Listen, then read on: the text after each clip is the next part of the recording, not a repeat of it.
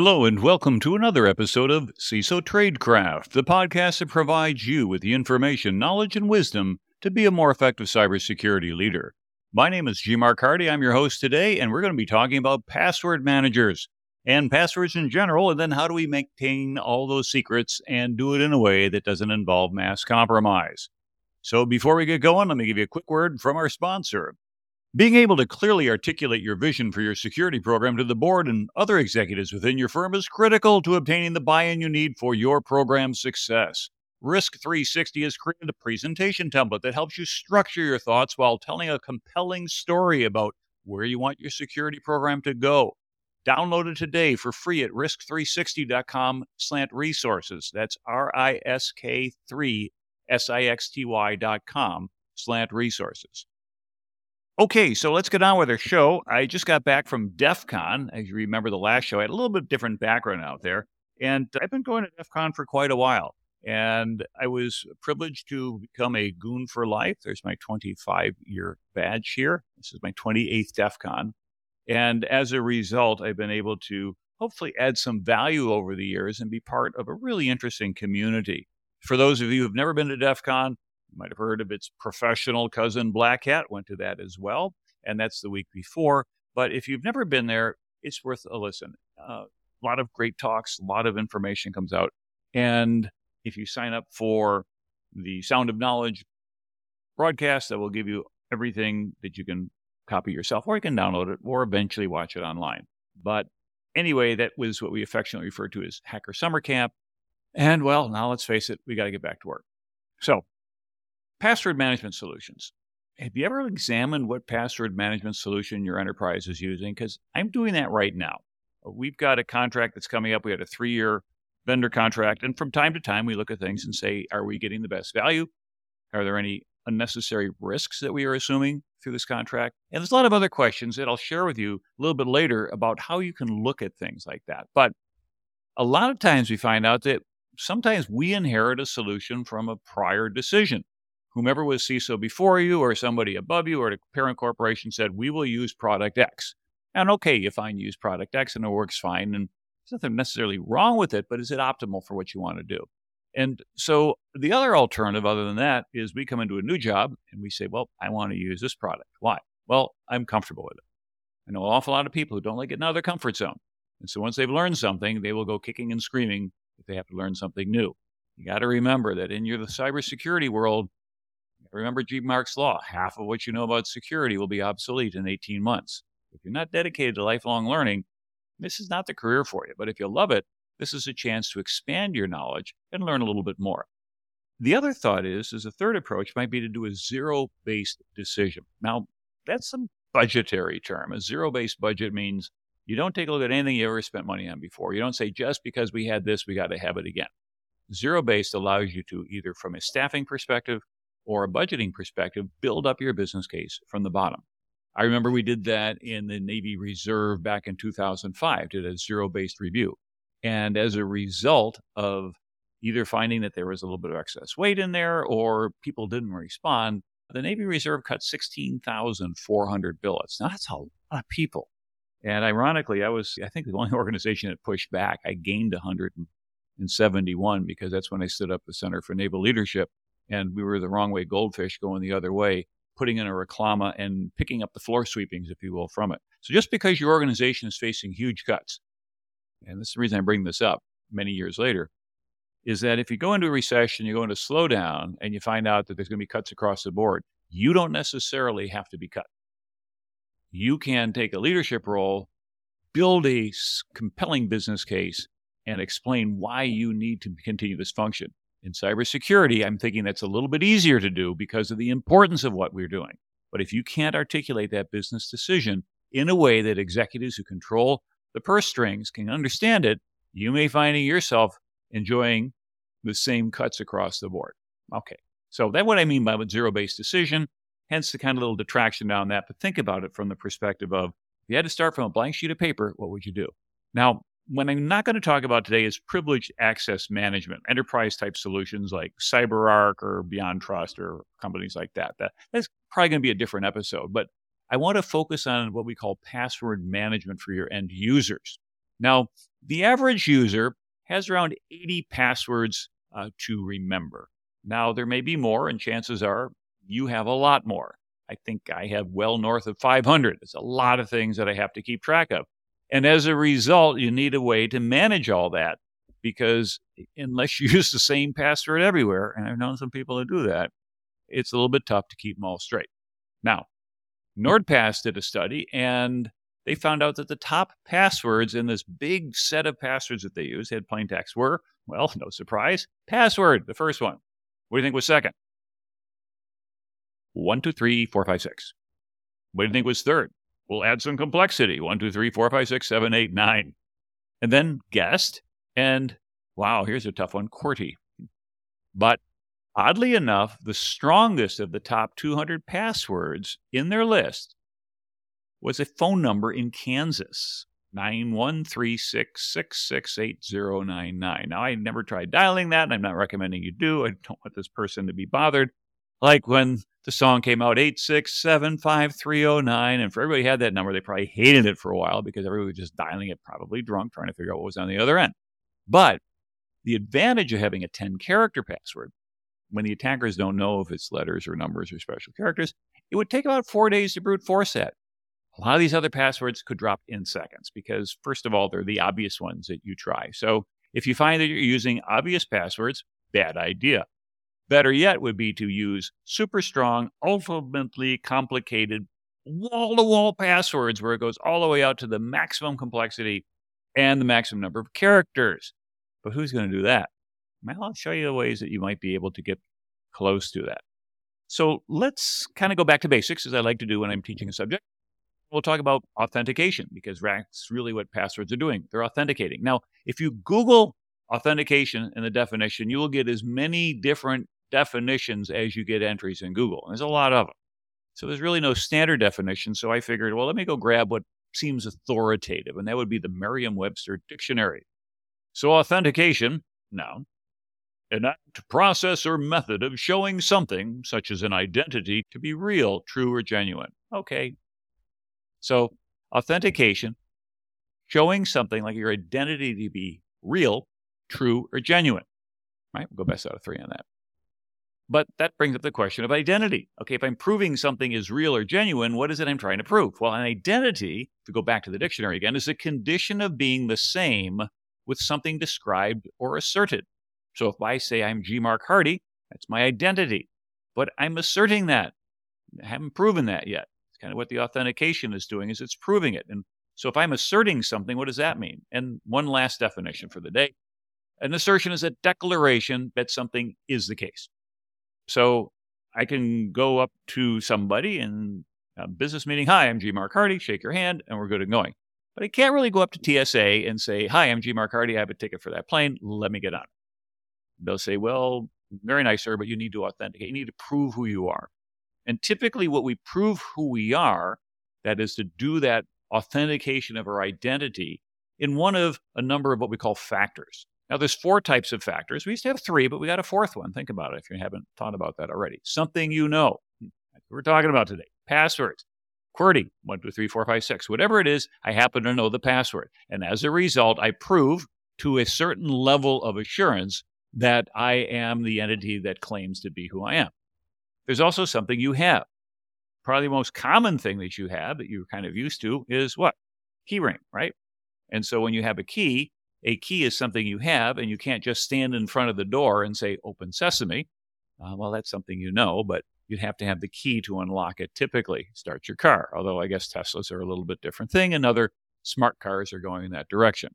Something you are, which is the biometrics, where we started out with something like a fingerprint, an iris scan, and hand geometry, and there's a lot of other things. Now they're looking at a lot of other patterns that could determine who you are. A quick story. So back in, it could be a long time ago, 1985, the definitive security show was not RSA. It was not Black Hat. It was the CSI conference. And I think that was the 8th year, maybe 7th or 8th year of the CSI conference in Chicago.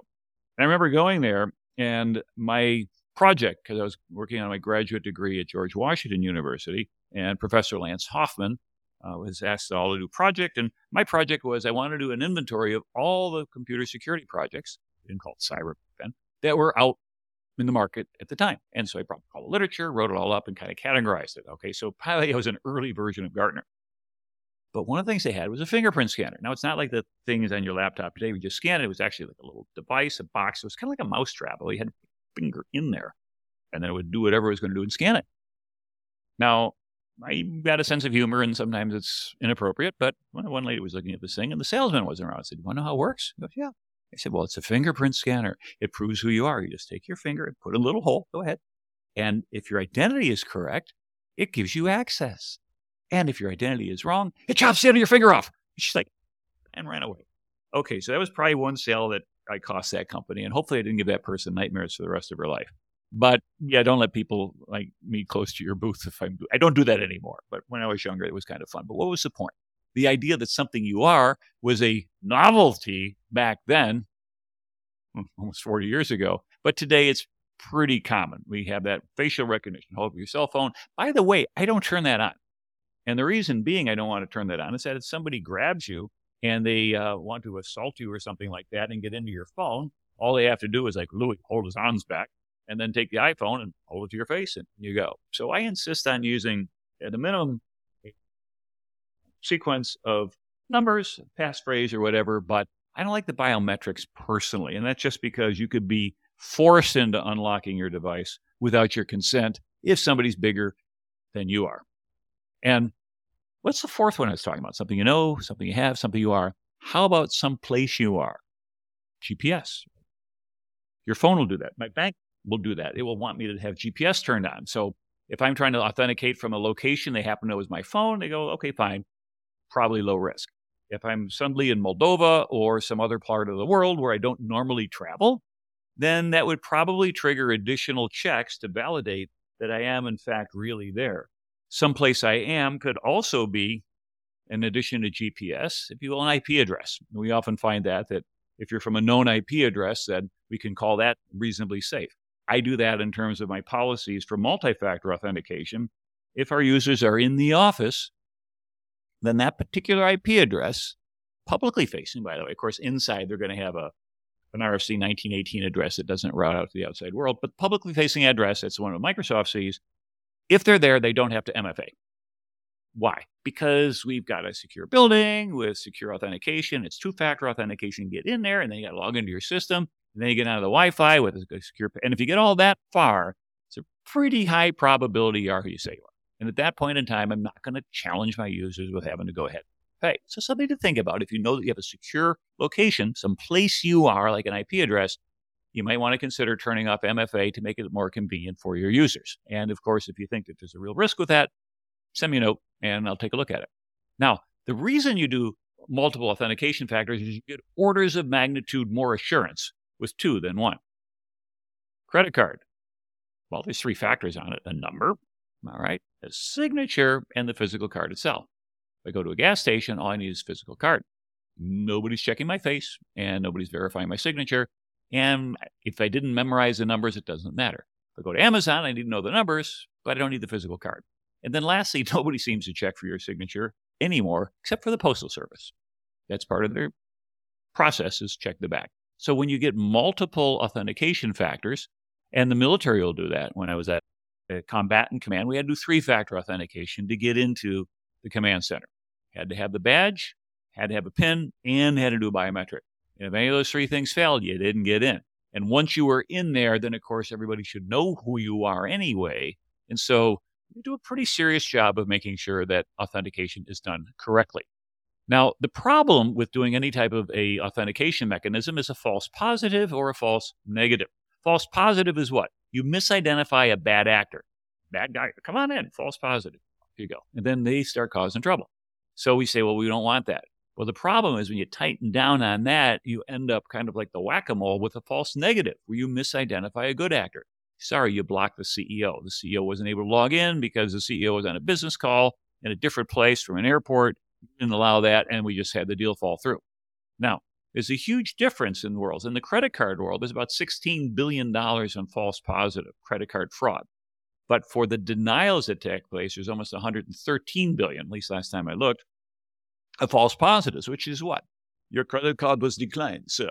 You are no good here. Well, if you're taking somebody on a business trip, that's pretty embarrassing, and that card's going to the back of your wallet. And so you can't have this either way because you got to balance it because a false negative is essentially a self-imposed denial of service.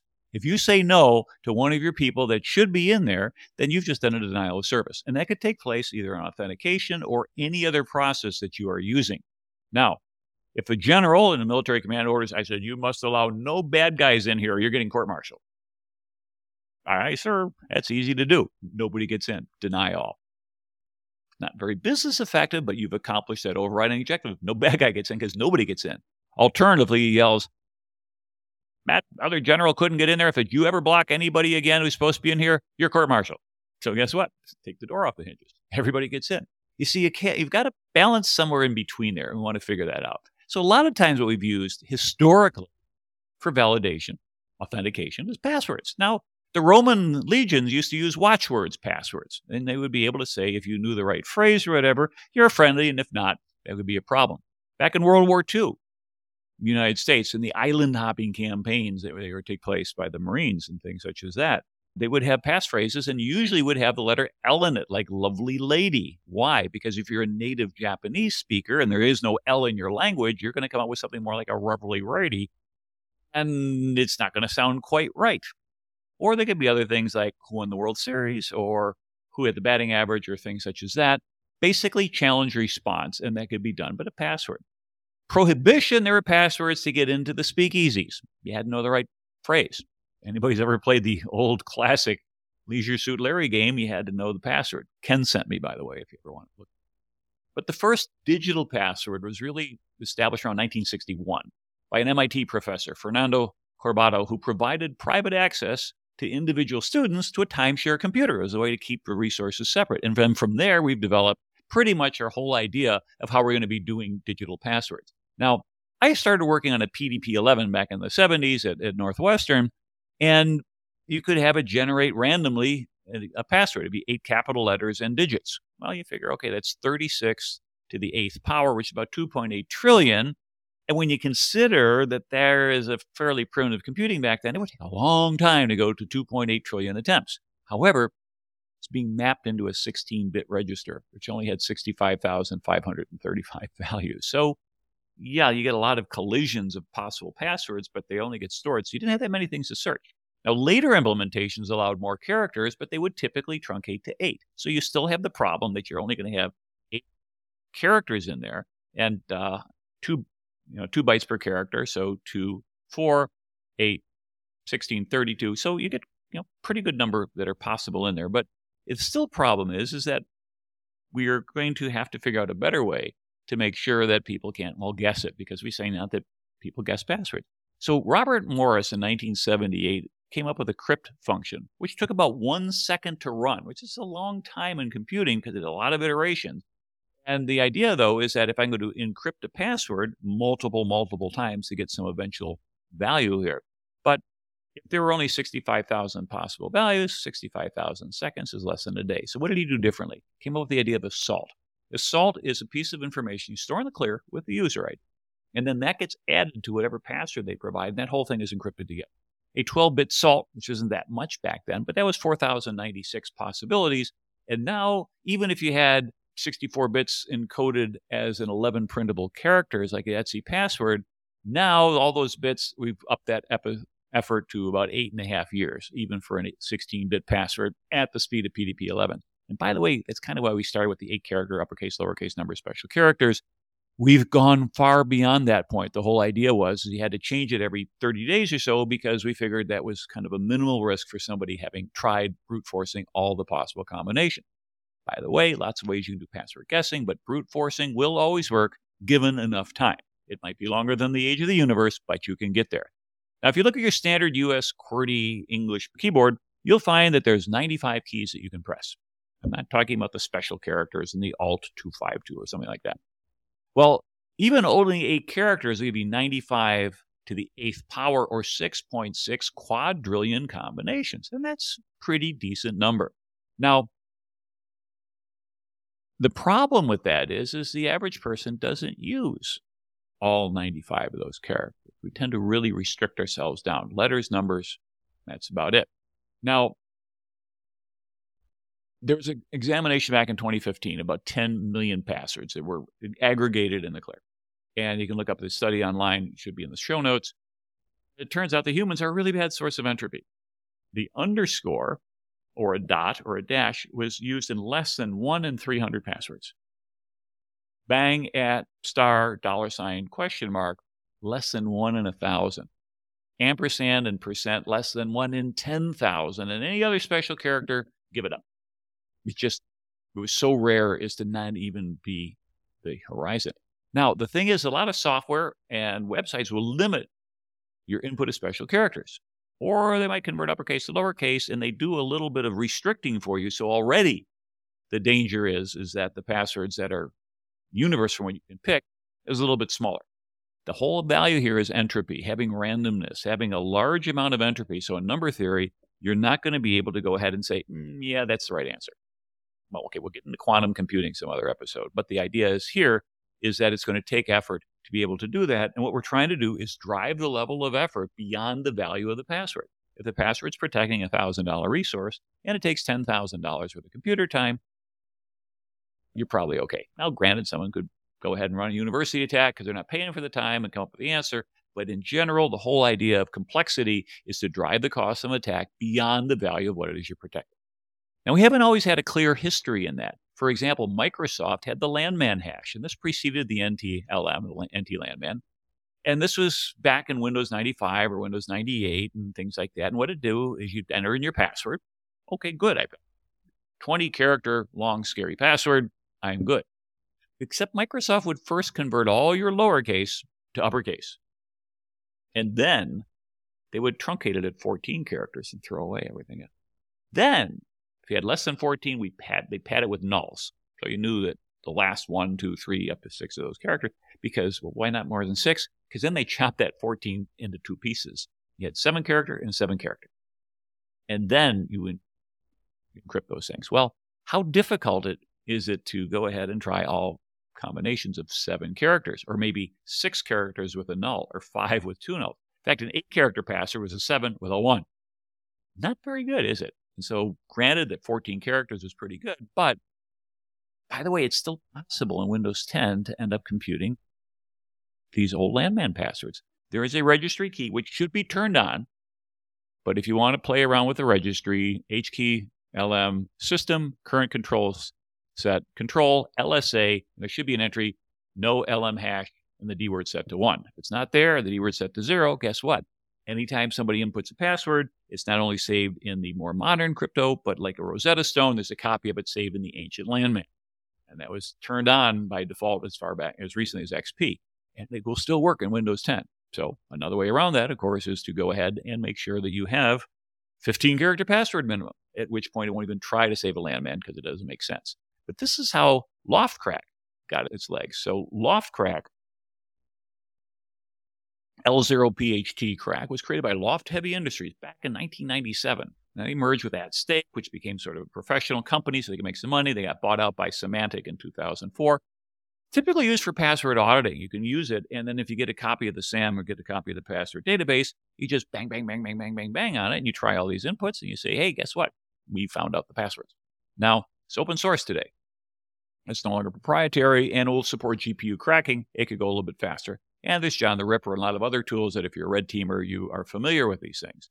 But one way that was come up as a defense against somebody, for example, having complexity is to say, wait a minute, so it takes months to try all the combinations. Why don't we just pre-compute them all? And then we got them all. And then we take the hash, we look it up in a enormous table of all possible hashes, password hashes, and there's a match. And that's what it was. And that's the concept of a rainbow table. Rainbow tables trade time for space and saying, if I got a whole lot of hard drive and I got a lot of time to do it, then I can go ahead and compute these things in advance. Now, Philippe Echelin gets credit for coming up with this idea, although there's a little bit of work, I think, done earlier by Ron Rivest. But you can download these huge tables. Some of them are larger than 1 terabyte. Or come to DEF CON and go to the Data Duplication Village. Now, every year they do this for the last several years, and it's been up to this year 6 terabyte drives. Now it's up to 8 terabyte drives going forward. Every big drive sells out in Vegas for the whole area. that week before. So plan ahead. But if you bring 3 8 terabyte SATA 3 7200 RPM drives to DEF CON, take it to the data duplication village. They run about 100 drives in parallel. It takes about 14 hours to populate a drive, and you can get every talk ever given at every hacker conference, all the rainbow tables, and even the mainframe printout of Snoopy. They'll put pretty much everything in there. Well, that's on the game over for these passwords because they can go up to 7 characters, 8 characters, and things like that. But the concept that we heard that was developed several years earlier by Robert Morris, the concept of a salt, can defeat the rainbow table. Why? Because what I do is I take that salt value and I prepend it to the password, and then I basically hash or encrypt all that. And that's this thing I store. When the user comes in, enters their password, I prepend the salt, run the hash on that. If the hashes match, we're good. Never, ever, ever store those passwords in the clear, although some places do it, and it's pretty dumb. But none the case, what happens is that now I could get a rainbow table for all possible 6, 7, 8 character passwords, uppercase, lowercase, number, special character. But now I have a special requirement. I'm going after a user, and their salt might be 1, 2, 3, 4. Well, now I got to go ahead and if I'm in a hurry, I want to say, well, hey, I need someone to build a rainbow table that begins with 1, 2, 3, 4 and then has 8 characters. Well, that's going to take a month and it's going to cost you 2 Bitcoin. All right, pay it off you go. So you get in, all right, fine, maybe you can pop that one user, but the next user has a salt of 5, 6, 7, 8. That 1, 2, 3, 4 table is no good anymore. And so the idea of salts tends to defeat the concept of rainbow tables. And there's also kind of this upper lower, who's going to win. Now, if we look at strategies for password management, don't worry, we're getting close to the password management tool set. What's the kind of thing that we typically hear about? Well, write on a yellow sticky and stick it underneath your keyboard. So I have right here a whole bunch of yellow stickies. And in fact, somewhere here in my drawer is a little pad of something that says, don't write your password on this. There's some clever marketing by somebody or whatever. But the idea being is that you put it there. I've seen situations, you probably have too, when they're talking, we're here on a TV interview with the head of this emergency management agency, and there on the wall is the ID and the password of a particular site just stuck up there on an 8.5 by 11 piece of paper. It's like, yeah, that's not too good. So don't do that if you're doing a TV interview. Sanitize your background first. You can write on a piece of paper and then stick it in your wallet, and then it's less obvious than it being in your desk drawer at the bottom of the keyboard, and someone would have to go ahead and pop your wallet to get that. Or what's a common thing to do, and it's easy to do, is put it in your browser. So Google, their latest version, I think Chrome is up to 1.16, is allowing you to go what? I can go ahead and store it into the browser. Well, I hear an awful lot of people going, dear Will Robinson, don't do that. Why? Because to get access to that password vault, all I need to have is the password for the device. Now, if I'm here on my Windows computer, I've got a fairly complex long password to log in. I don't mind. If you knew that, then you can get my vault. But if I'm synchronizing with a phone, and my PIN is 4 digits or something easy, or you visual it and you had a 5-minute timeout, it's sitting there on the table, then someone's in and they could get access to your stuff and they can see that. So your PIN would do the trick and now they've dumped it. Now, if you want to see another risk, go to a website. Here's an experiment you can do. Go to any login screen. Let's say like Gmail, for an example. Put it in your ID, then get to the next screen where it has your password. Enter in your password. Now right-click where it has your password and click on Inspect. Be on the menu. And then you'll see a whole bunch of code. Change input type from password to text. And when you click back on the left side, your password, voila, you can see it. And so if someone left the machine open or some sort of phishing attack, maybe you could hook it from the browser. And so what you want to do then is consider to use a commercial password manager. Before we get into that, quick word from one of our sponsors. For those valuing leadership, policy, and governance, in tech risk and security, C Prime is here to help. Enhance your skills with our training and workshops, ensuring effective policy design and strategy alignment. As a tech coaching firm, C Prime offers classes for teams and executives on security analytics and risk management. Led by C Prime expert, align expectations, prioritize, and map tools for robust governance across your tech portfolio. Upgrade risk management at cprime.com/train and use code CPRIMEPOD for 15% off training. That's CPRIME.com and elevate your approach. Now, when we talk about using password managers, this requires an extra password to open, a master password, a key encrypting key, if you will. And you can also enable MFA, multi-factor authentication. That's a little bit different than storing it in the browser.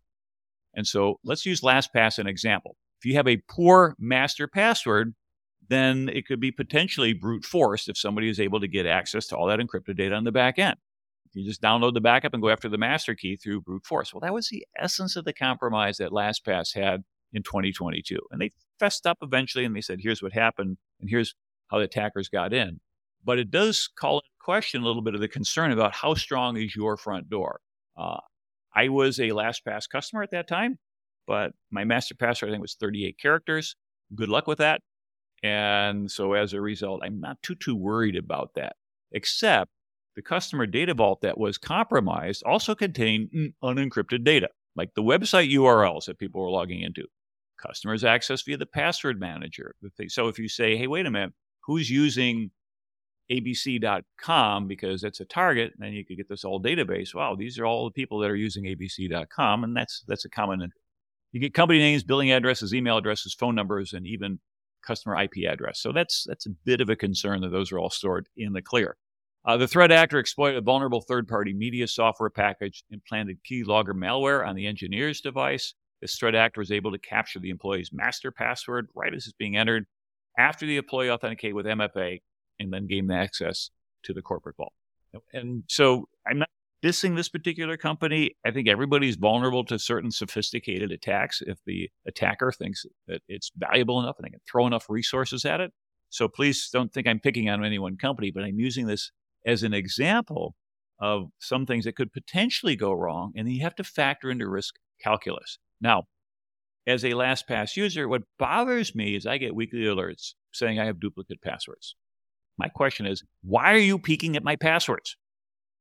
Now, if passwords can only be decrypted with my master password or some permutation thereof, this suggests that they are not individually salting the passwords, and they're only looking at the matching ciphertext. As a result, we could see anybody grabbing that database could also see where all the matches are, knowing if you get into one, you can get into others. So if I could be king for a day, that's what I would change. Nonetheless, we consider one of the leading solutions out there, and they've made some fixes.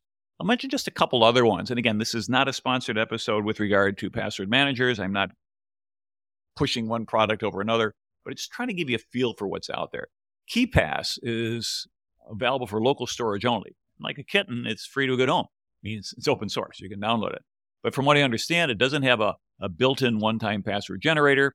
There's no browser extension built into it, and there's really no easy way to manage an enterprise user base.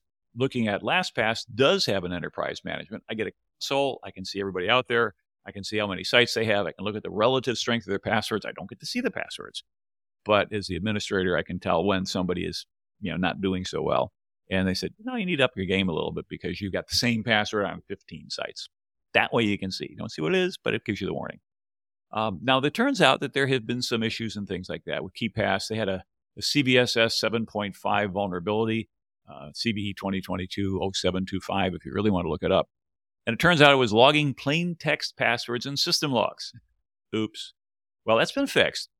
And so the version 2.54, which came out June 3rd, 2023, has now been patched for that. But if you have an older version, look out because potentially an hacker could do code execution and steal passwords.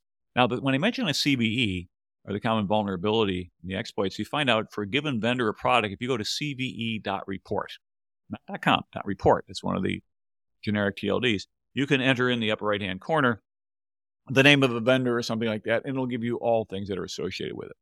One company I've looked at is 1Password. They offer personal, business, enterprise, and developer options. And their marketing efforts say, hey, we've not been compromised, and they're going after other companies who have had a compromise and things like that. Now, you have to go back a couple of years to find a pretty bad CVE. 2020 10256 had a 9.8 CVSS score, but it was in a beta version. It basically meant that somebody could decrypt passwords, and so that's been fixed as well. Now, Gartner lists nearly 40 password management tools, and you can look at their site. Just for completeness, I'll mention just the top few: LastPass, Keeper, SpecOps, Manage Engine, Dell, 1Password, Bravura Pass, Zoho Vault, SailPoint, Bitwarden, NordPass, et al., and more. But Tech Republic has a comparison table for the top choices. You can use that as part of your research to try to figure out, okay, I want to make a decision based upon what's best for my enterprise, but I want to be able to do so by understanding a little bit more, and someone else has done a lot of digging. Take advantage of that research. So when you're trying to say, what do I need to consider, in a password management suite, let me give you some ideas. Security. Is there any history of vendor compromise? It may be if, not when, so understand their strategy and their architecture. Ask them questions. How do you encrypt things? How do you manage this? How do you do your DevOps? How do you ensure the secrets that you protect are protected? Do you encrypt the encryption stuff, et cetera, et cetera? Number two, an important element, user acceptability. There's training involved. There's ease of use. Can users self-service if they need to fix something, or do you have to get your help desk in every time somebody has a problem? And can you administer it centrally? It's a big deal. How about recoverability? If an employee leaves or goes bad, can you recover the password vault as an administrator? And that means you better really, really trust your administrators. Which brings up the next question on auditability. In the event of a compromise, do you have a sufficiently detailed and tamper-proof logs to do an investigation? So if you believe that somebody was involved in saying this person has compromised it, then can you look it up and figure out who did what? Jupiter One did an event over at Black Hat where there was sort of a whodunit. It was an interesting dinner theater. I'd never seen anybody do it quite this way. But the dinner theater was who did this compromise, but you had to use their tool to figure it out. Now, they're not a password manager, but it did allow you to go through all the logs and sift through them. So that was a vendor that had a pretty good idea about, hey, we're going to bring everybody in here and we're going to set you up teams and you can go solve the challenge and we can figure it out. Our team did figure it out, by the way, so good for everybody that was at our dinner table. So we got a nice dessert as well. How about cost? Now, notice that wasn't my first criterion, but it is important. Is it cost pretty much by price by seat? Is it an annual contract? And then how do they do step functions in pricing? Because typically say, you buy so many prices, then the seat price goes down, which means, for example, 500 seats could actually cost less than 451, depending upon the plan. So you want to look at that carefully. And if you're close to an edge, you might want to overbuy a little bit because your net cost goes lower.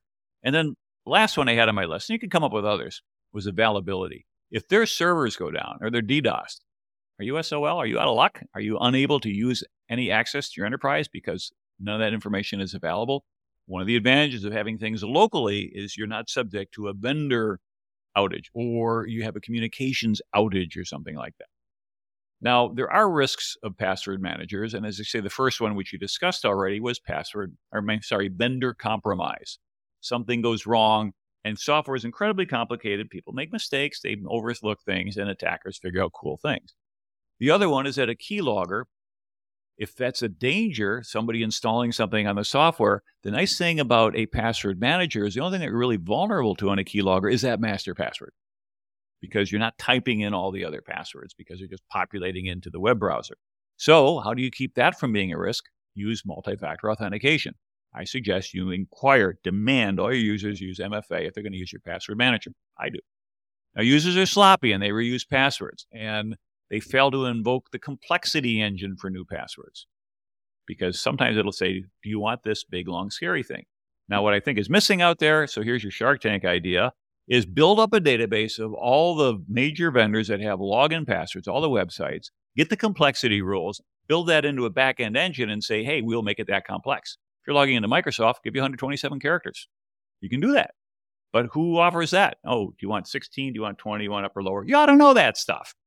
Put it in a vendor database and maybe I'll buy your product. How's that one? And then if you lose the master password and there's no way to escrow it, you're in real trouble. Now, if we take a look at compliance, as a CISO, I get compliance checklists from potential clients and business partners. And some of them are excruciatingly detailed, hundreds and hundreds of questions and things like that. Some are just hand-waving. Just do that. I went through a whole process where you had to do this, and then they say, okay, submit evidence. Give us a copy of your policies, give us screenshots, give us this, and their iteration 3, 4, 5 times. There are some companies that are coming up with standardized ways so that if you subscribe to them and you go through this effort once, then someone says, well, we want to check your risk as a vendor. You say, well, check with them. They've already done the report and they've done their due diligence. Now, say not all these are well written. And one of the concerns I see on some of these has been that many require a testing that you do frequent password changes. You change every 30 days or every 60 days or every N days. First of all, that is contrary to the current guidance from the National Institute of Standards and Technology. As you may be aware, NIST publishes Special Publication Series 800, and these are all computer security, cybersecurity documents. In this special pub 800-63 Bravo, B, sorry, military, I always spell out there so it doesn't sound like a letter, 63B, Digital Identity Guidelines, Authentication and Lifecycle Management, has a portion in there. And let me read to you part of chapter and paragraph 10.2.1 on memorized secrets. It says, when users create and change memorized secrets, clearly communicate the memorized secret requirements, meaning that need to know how long are they, how complex are they, what are the characters you're allowed to use, maybe some you cannot. How's this one? Number 2, allow at least 64 characters in length to support the use of passphrases. Encourage users to make memorized secrets as lengthy as they want, using any characters they like, including spaces, thus aiding memorization. The little girl went to the store to buy some food for her cat. It's a whole lot easier to memorize than 3 uppercase, left parentheses, W, Q, uppercase, N, bang, whatever. Yeah, that's the entropy. That's to create the randomness. Length is always better than complexity. Why? Because if I go ahead and I take a low number and I increase the exponent, even if it's binary, 2 to the 256 is a huge number. That's 10 to the 38th power. Okay. Actually, no, it's 128 bits would do that. 2 to the 56 would be even bigger. All right. And so you can do the math work on it. It's going to be, 10 to the 72nd, doing it in my head. But it's compared to a large number of complex things, but very few. So it actually goes up a lot faster. Do the math, it works out. Number 3, do not impose other composition rules. For example, mixtures of different character types and memorized secrets. You hear that? No requirement for uppercase, lowercase numbers, and special characters. Just make it a big, long freaking passphrase and it can be all lowercase. If it's long enough, you're secure. And number 4, and this is key, do not require that memorized secrets be changed arbitrarily, that is periodically, unless there is a user request or evidence of authentication compromise. One and done. Why? Because people are a bad source of entropy and they take their password and they add a 1 or 2 or 3 or some punctuation at the end and that's how their password changed. That's what people do. So don't require that. If you have MFA turned on, you're in really good shape to begin with. And if you have a long, complex password that someone picked out or is managed through a password manager so that it's picking up these uppercase, lowercase numbers, special characters, and you have MFA, you have extraordinarily low risk at that point for somebody popping you. They're going to come in through some other way. They're not going to do it through credential compromise. And, oh, by the way, if you use single-factor one-time password, like the little apps and stuff like that, paragraph 5141 says a minimum of 6 digits changed at least every 2 minutes. Mine does every 30 seconds or so, but that's the minimum. So how do you build trust in an organization?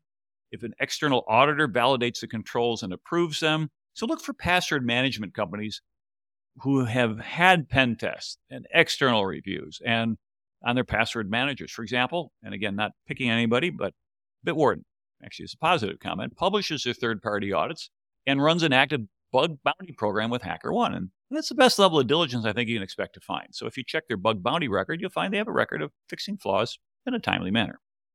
Okay, so let's wrap up. We've covered a whole bunch of things. And one of the basics about authentication, and it's a proof of identity, something you have a factor, something I know, something I have, something I am, someplace I am. Passwords are something I know. We look at the idea of being able to create complexity so that it's harder for someone to brute force all of them.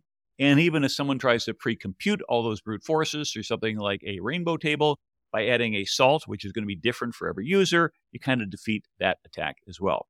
When we look at the problem of users storing their own passwords, they're going to stick them on yellow stickies, they're going to write them down, they're going to put them on the wall, they're going to put them in their wallet, they're going to lose them, and all those things are potentially vulnerable. And so what we want to then have is a way to manage that centrally. A lot of the password management software out there is mature. They've gone through a few iterations. Some of them have had some issues, but they're pretty quick to fix them. And it gives you an enterprise-level solution where you can manage that and ensure that your people are protecting to the higher level than they could do just manually.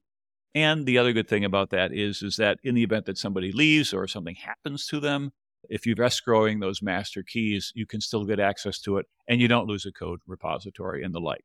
So look at the criteria that you're going to set up. They could be different for everybody, but my thought was think about security, acceptability for users, recoverability, auditability, cost, and the availability if systems were to go down. And then if so, you've got a solution that works.